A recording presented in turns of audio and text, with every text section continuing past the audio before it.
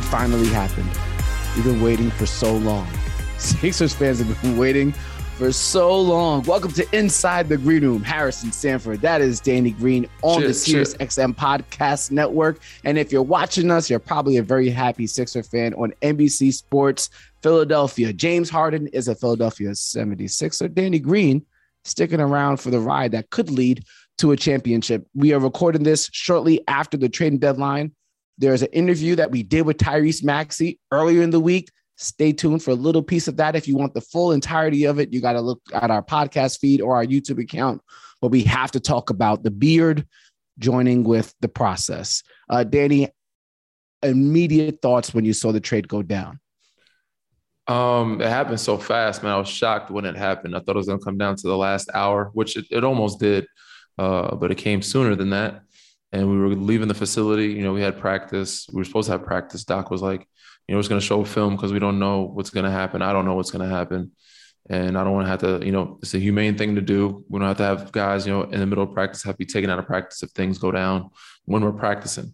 So, you know, you guys do what you need to do, watch film, get some treatment, get some shots up, and then, you know, we'll go from there. So as a lot of us were leaving the facility, that's when the news broke, and then, you know, guys had reactions. But at that point, Seth and Drum already gone. I just said, peace out to Drum, shook his hand. You know, he gave me he must have known something because he gave me a good handshake.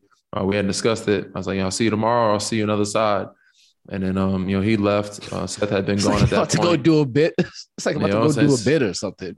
I mean, you know, you never know what's going to happen, bro. So Seth has already gone at that point. We don't see Ben anymore. So, but, you know, there's a lot of text messages going on. Matisse, a lot of people's names in the air, people wondering what's going to happen, waiting, checking their phones every couple of minutes.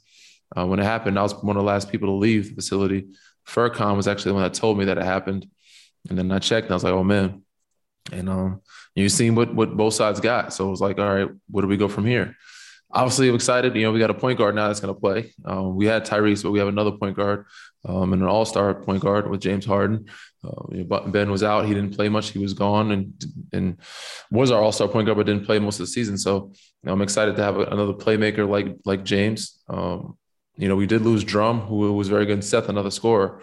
But we'll see what the lineups are. We don't know what the lineup's going to be. I don't know how Doc's going to play it. I don't know if he's going to do a big guard front with James at the 1 and me and Matisse at the 2 and 3 and Tobias and Joel. That makes us, you know, pretty long and active defensively, or he might do an offensive front with the 2 guard with Tyrese and James. And, you know, maybe have Matisse or myself and then Tobias flip-flop and then Joel. So we don't know how he's going to do it. You know, it's above my pay grade. That's his decision, but I have not spoken to Doc yet. I have not spoken to Daryl yet. We're just, you know, waiting to see how it plays out. And from my understanding, James is still coming back from a hamstring issue, and we'll see when he joins the team after he takes his physical and everything else has to do medically. So I have to imagine. So you've played in the league now 13 years, one of the hallmarks of your career. And when you look back in your career 30 years from now, you should be proud. And I'm sure your friends and family are going to be proud of the amount of winning that you've done. I know you probably have one of the highest winning percentages as a player. So when the trade happened, did you immediately start to think, okay, championship is back on the table?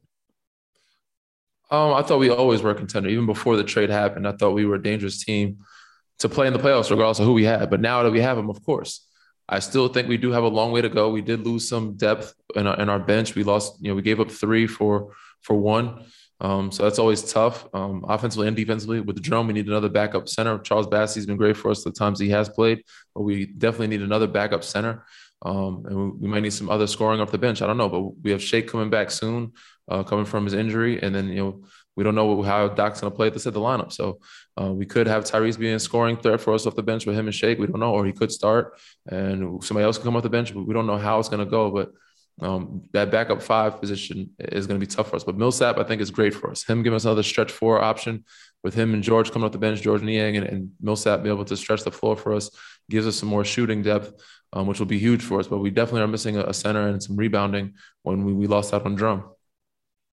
From my understanding, I think the thought would be you don't necessarily have to play, or the emphasis behind a big man behind Joel Embiid is kind of neither here nor there, because if something ever happened to Joel, like the season's kind of shot anyway. That's kind of like the operating procedure there, so you don't really put too much investment behind that position. But that being said, you've played against James, you've guarded James, you see how well he can elevate centers. We've seen what he's done for Clint Capella.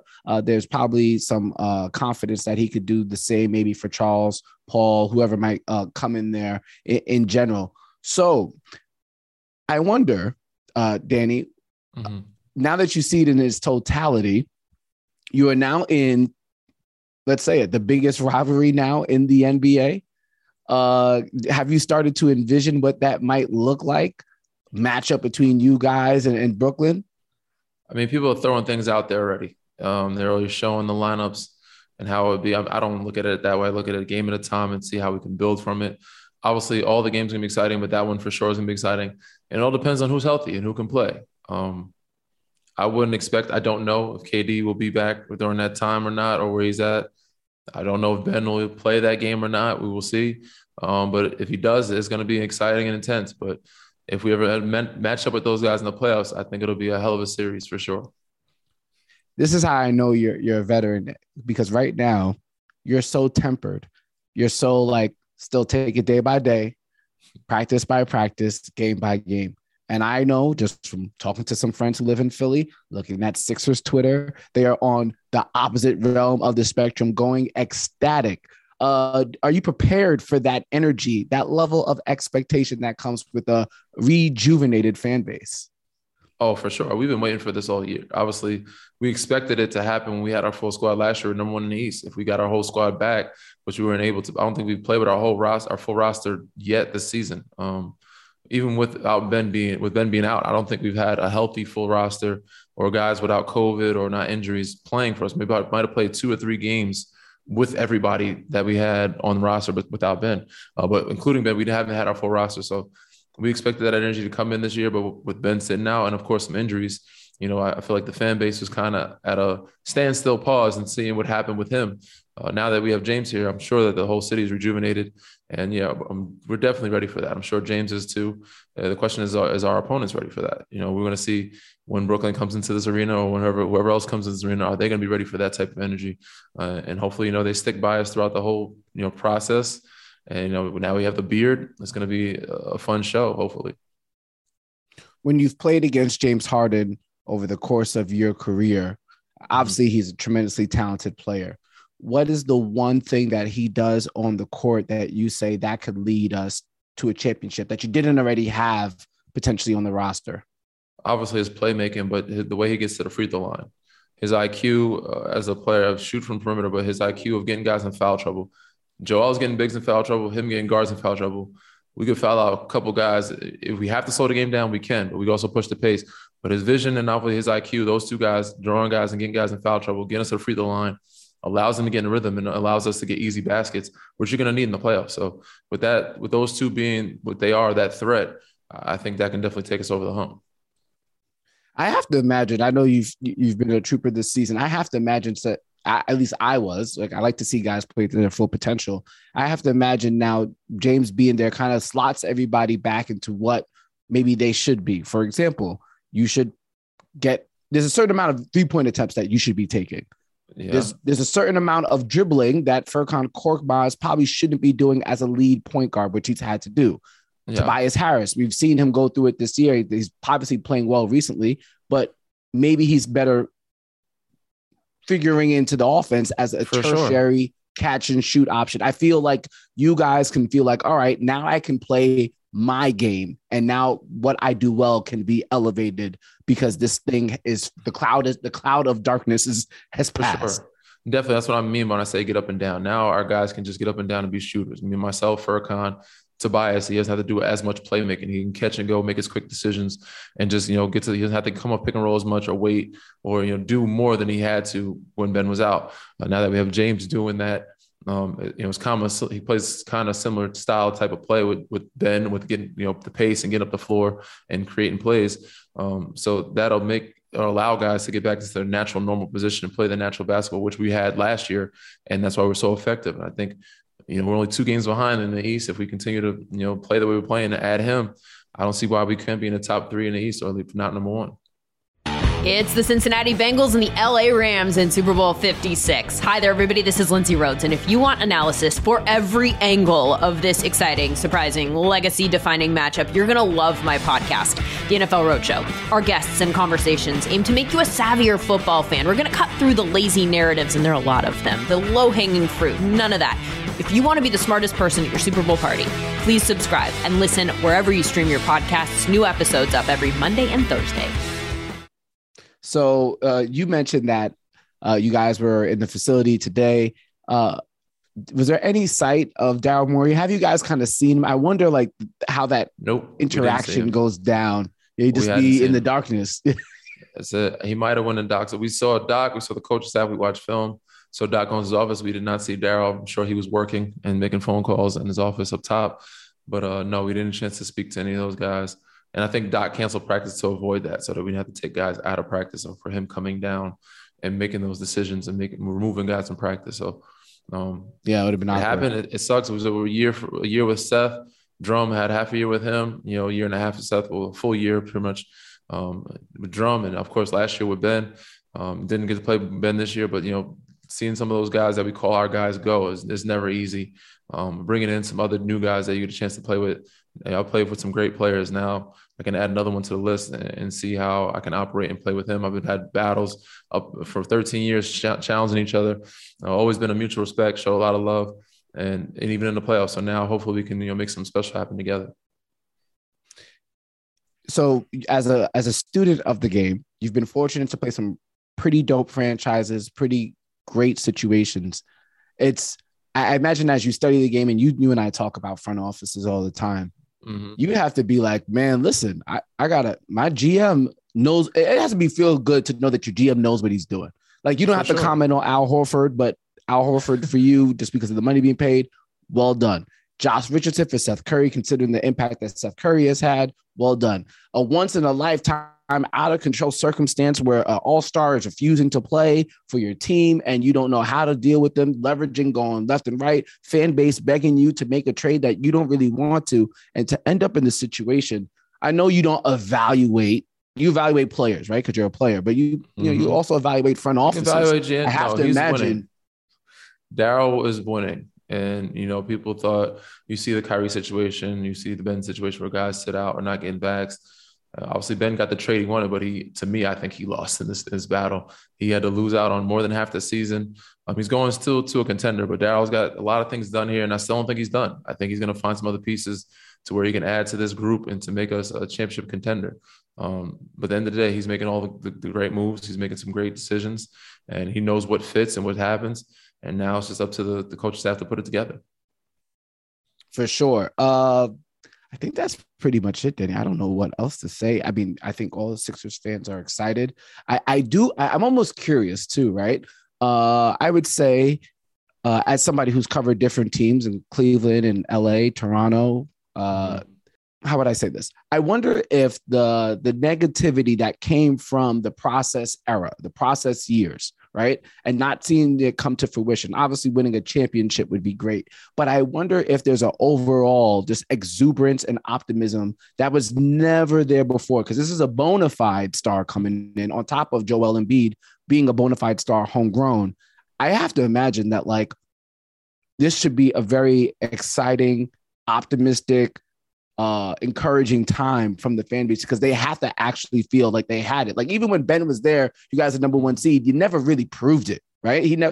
Team never really proved it. He never really proved it. I feel like this is a proven, has the potential to look like a proven product because of the talent of Joel Embiid. And as much as you try to see it as proven, we still have to go out there and do it. We still have to prove it. But yes, we do look like a more polished product, as you would say, with the people and the experience that we have.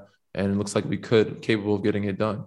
So at the end of the day, I think both sides got a good win. You know what I'm saying? So Katie talking earlier said both sides got what they wanted. Obviously Ben wanted to trade. It happened later than usual, but we didn't want to trade him. But if we're going to trade him, we're going to trade him for somebody that's worthy. James is definitely worthy of a guy to trade for. So it's going to be said. They have a great team over there too when healthy. They got Seth and Drum. Those guys are really good. We have our lineup. So instead, if we ever see this matchup in the playoffs, or even sooner with guys, teams healthy. It's going to be a hell of an atmosphere to be in and to watch up close. You know how it's going to go, Danny. You know exactly how it's going to get go. Physical, man. It's going to get physical out there. If we get Joel back on the pod, we have a good story. If we get James on the pod, I'm sure there'll be some good stories. But we definitely, after those games, we will have some good podcasts to talk about how they went, the insiders behind the scenes, and what's going to happen or what has happened in those games that people may not see up close or hear about. There's going to be some trash talking for sure. Because even last time we played Brooklyn, there was some trash talking. There's going to be even more now. Oh, it's going to another level now. Let's go to a whole nother level now. I wasn't even talking about that. I was just talking about, because you know the story of your national TV appearances. You get on national TV, they ask you about LeBron. You get on national TV, they ask you about Anthony Davis. You get on national TV, they talk actually about Joel Embiid. Add James Harden to the list. James Harden. Yeah. So that's the story of a role player, man. You know, you got to get used to it, and hopefully, you know, the not hopefully it does. The positive outweighs the negatives. I'll talk about these guys all day as long as I keep winning. For sure. I mean, I'm happy as somebody who's watched it. I think you actually have a legit opportunity to win. So I am legit happy about that and optimistic about what can happen for you. And I think you're going to be playing with the guy who's going to allow you to play to the best version of yourself. So now that James Harden is a member of the Philadelphia 76ers, the presence that he fills in for what Ben Simmons did not provide this season, at least from a production standpoint, if not more. I say all that to say now it feels as if you have a legit chance, a realistic chance at winning a title, which means 4 titles with 4 different teams, which means I think you could make an argument if it gets done. You can make an argument for being the GOAT. The GOAT, the greatest role player of all time. Yes. Now I would have said the GOAT, but that the greatest, role player. I just made it one word. Yeah, it's easier that way. It sounds better. Mind you, it would be nice. It could be an honorary thing, but we forget that some guys out like Robert Horry, 7 rings. He had 3 with the Lakers, 3 with Houston, 2 with Houston, 2 with San Antonio, correct? So yeah, I could probably be the GOAT too, maybe, or GOAT squared or something. I don't know. But yeah, that would be a hell of an accomplishment. So, the biggest thing that said, obviously winning championships is always a goal of mine. I think the next biggest thing outside of that to finish off my career be a gold medal. I would love to play for the Olympic team, but that would definitely make, a hell of a ending to my career, be able to get one in another city and then also playing for Olympic team. So if I can do that, I would definitely love to be considered the GOAT. Danny Groat Green, as opposed to 3 rings Green. Danny Groat Green. I think that might have a play. That might have a play on it. Again, that was a little emergency podcast. We did an interview with Tyrese Maxey earlier this week. If you're watching on NBC Sports Philadelphia, you could see a snippet of it right after we send it to break or say goodbye. And then you can find the rest of it on our podcast feed. For those who watch it or listen to us on the podcast feed, I guess we'll be doing some fun things very soon. I guess there's some MVP candidates who could be on deck. 76ers Nets, Danny. I think that's March 10th. I am considering leaving sunny LA to come to Wells Fargo Center. Are you now? Now you're finally making an appearance to Philly, huh? Interesting. James Harden gets to town. Now Harrison wants to show his damn face. Wow. Hey man, I'm on record saying I was not leaving LA to come to Philly until the trading deadline is over. And now that it's over, it's on the table. But I need confirmation. I need confirmation from Ben that he's going to play, because I'll be upset if I come all the way out there and he doesn't show up. Good luck. Good luck. There's no confirmation coming from that man for anything. So good luck. Let alone you don't know if Kyrie's going to play. You don't know if KD is going to play. So. But you go ahead and get your ass to Philadelphia for March 10th and see how that goes. In the words of my Twitter account, when I referenced the Ben Simmons situation, I got to see it through. So we'll see how it works out. Again, thanks for listening, watching, subscribing, rating, reviewing. Read, rate, subscribe, review, shit. Yeah. There's 2 podcasts. Inside the Green Room, IG, Green Room, Inside, Twitter. We're going to get that one changed soon enough. Yeah. The wait is over. Danny, I'm actually saddened for you now though, because you're no longer now in the biggest drama in the NBA. Oh, it's never too late. It was a good ride. It was, but it's never too late. You never know what's gonna happen. We'll see how it plays out. The rest of this can't go on wax. Goodbye.